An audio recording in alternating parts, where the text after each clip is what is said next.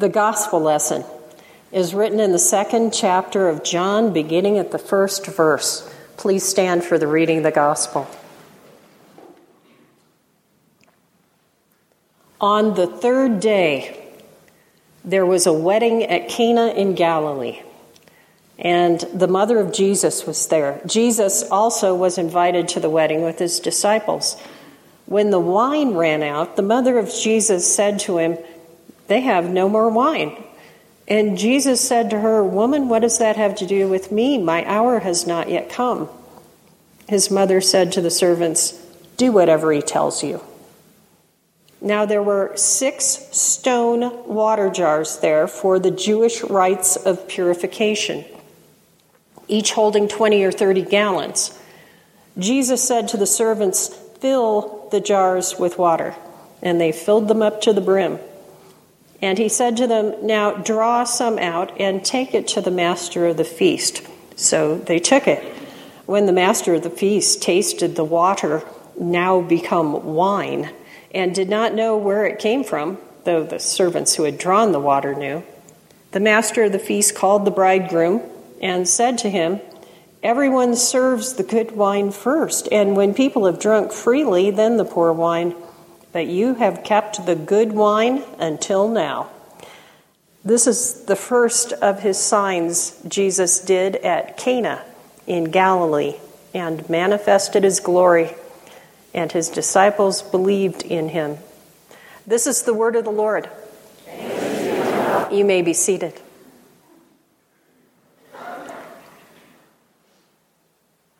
In 1969, archaeologists digging beneath the Jewish quarter of Old Jerusalem made an exceptional find.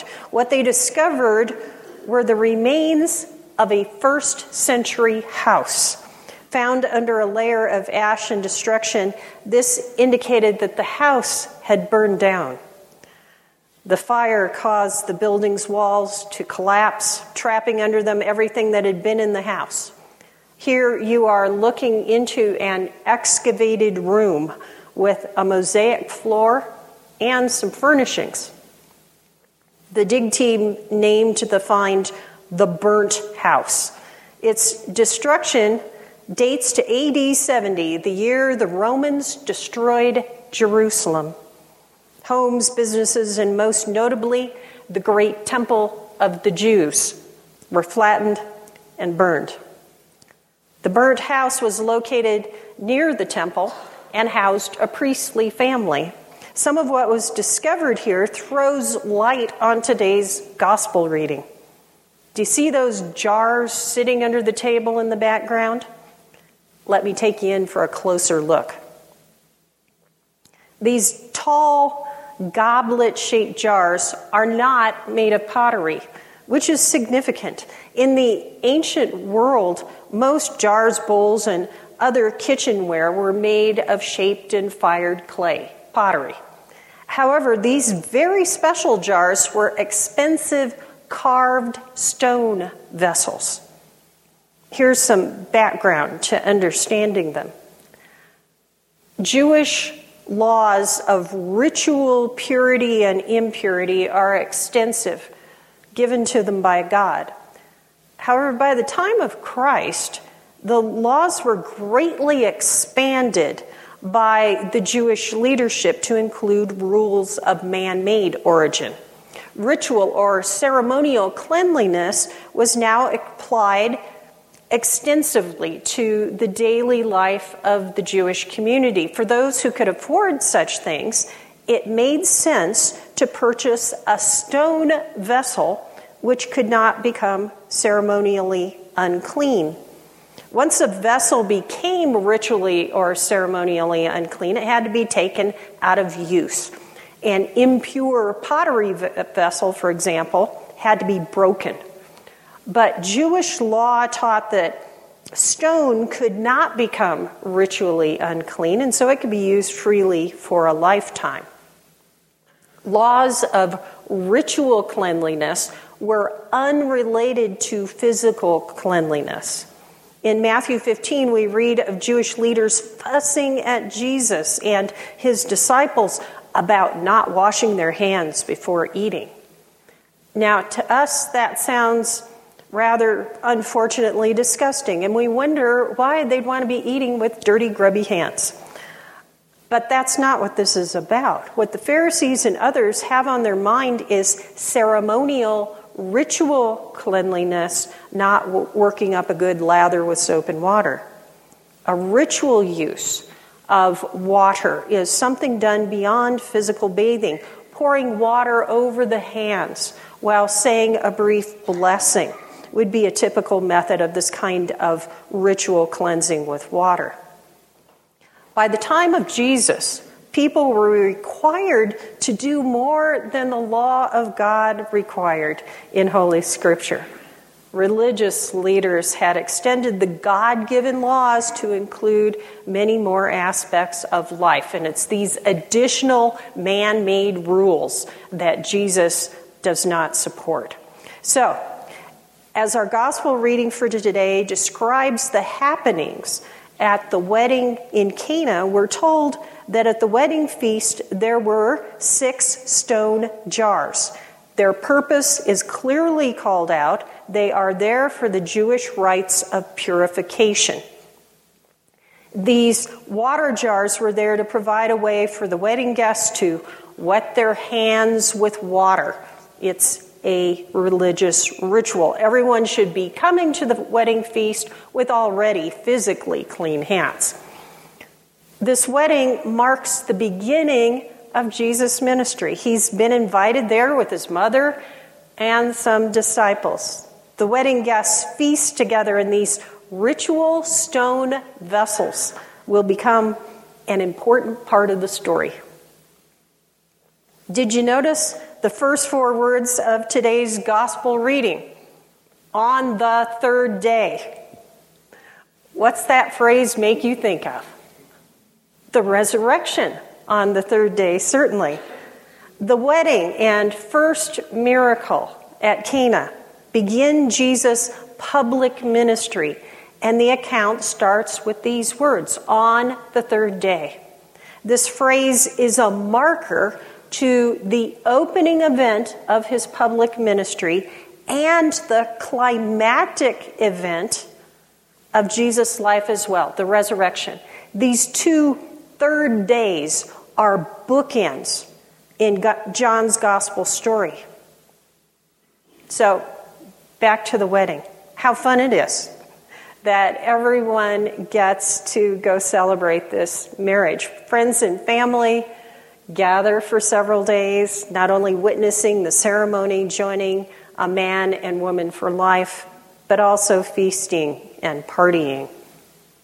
A time of joy and laughter that was a major social event for all concerned. The wedding at Cana is certainly an opportunity to relax and celebrate. But then something happens, and you all know what it is. Yes, they run out of wine. Mary brings this to Jesus' attention. By his instruction, the servants fill the ceremonial stone jars to the brim with water. They are huge stone jars, and your Bibles will tell you that they each hold 20 to 30 gallons. Now, translating biblical measures into this modern English format is provided to you in your Bible as a help. However, they didn't measure liquids in gallons back in Jesus' day. In the original Greek of the text, it says each stone jar held 2 or 3 metrites. Now, one of these units is calculated as equivalent to about 10 of our gallons. So, if you do the math, each jar would hold 20 to 30 gallons. And there's 6 jars. That's a lot of wine. And it's great wine. Both quantity and quality mark Jesus' first miracle. It's a picture of providential abundance, foreshadowing the ultimate eternal feast. Jesus provides only the best for this marriage feast. This wedding is a foretaste of the great heavenly feast in store for God's people. Those stone water jars used for the Jewish purification rites are a sign that God's now doing something new. He's making all things new, wiping away the filth of sin. Christ on the cross brings a new world into being, a world that will be washed clean in a whole new way. The glorious eternal marriage banquet is described in the 19th chapter of Revelation. Christ is the groom and his church is the bride. The voices of the believers, the people of the church, a great multitude cry, "Hallelujah!" The voices rejoice with a great roar because there are so many at this heavenly marriage feast. Do you have a seat at this table? You do if you embrace the faith that has been given to you. Faith in Jesus Christ provides a place at this feast. In Matthew 8:11, Jesus calls it a great feast in the kingdom of heaven. The faithful have a place at the table. Jesus names names of people that seated there. And so we know that specific individuals are there at the feast. It's not just some amorphic blob of generalized humanity. Now, the next point I'm going to make is important. I talk to many people at the end of their lives, and I talk with their grieving families as they plan the funerals for those they love. Expectations of heaven are frequently part of the conversation. Sometimes I hear things like, "I'm looking forward to seeing my father again," or "I'm glad Mom is now with Dad." I understand those feelings. So do you. When we are privileged to love greatly, we also come to know great loss. I'm privileged to have known 3 of my grandparents well. They loved me, and I loved them with all my heart. Day after day, I still miss them. They spoke the name of Jesus to me and took me to church. Because of them, when I was just 6 years old, I already had a Bible with my name printed in gold on the cover. I hope that I will someday stand before the glory of God with them, praising our Lord eternally, knowing his glorious presence. They all would have said, "I am a Christian," if you asked them about their faith. And so I have this hope. But this is what I want you to hear today. Wanting to be again with those you love who have gone before you is not all that eternity in glory is about. Where is your focus when you think about eternity? Is it all about those who have died and being reunited with them? Are you looking forward to putting your arms around them and embracing? Are you looking forward to a conversation and hearing that beloved voice once more? Do you just want to lay your eyes on a much-loved face again? We all know the sorrow. We all know the mourning. We all know the longing. But dreams of reunion with those who have died is not the entirety of heavenly joy. It's not even the main thing the Bible tells us about eternity. The greater joy, the greater purpose, the greater glory is being in the presence of God. So when I visit those at the end of life, I rejoice with the ones who say that what they are looking forward to most in heaven because of their Christian faith is seeing Jesus. They get it, and I rejoice with them that they get it. This is what Christian faith is about. Yes, we are told we will be with the Christian faithful for eternity too, but that's not the sum total of what heaven is about. Last week and again today, I've preached about the living and the dead our relationship with each other, and our faith in Christ. There is a life to come. We need to know what to expect, and we need to know why we rejoice. If you struggle to have a clear and biblical understanding of eternity, you are not alone. In fact, Scripture tells us that's to be expected in this world. 1 Corinthians 13:12 reads, "For now we see in a mirror dimly, but then face to face. Now I know in part.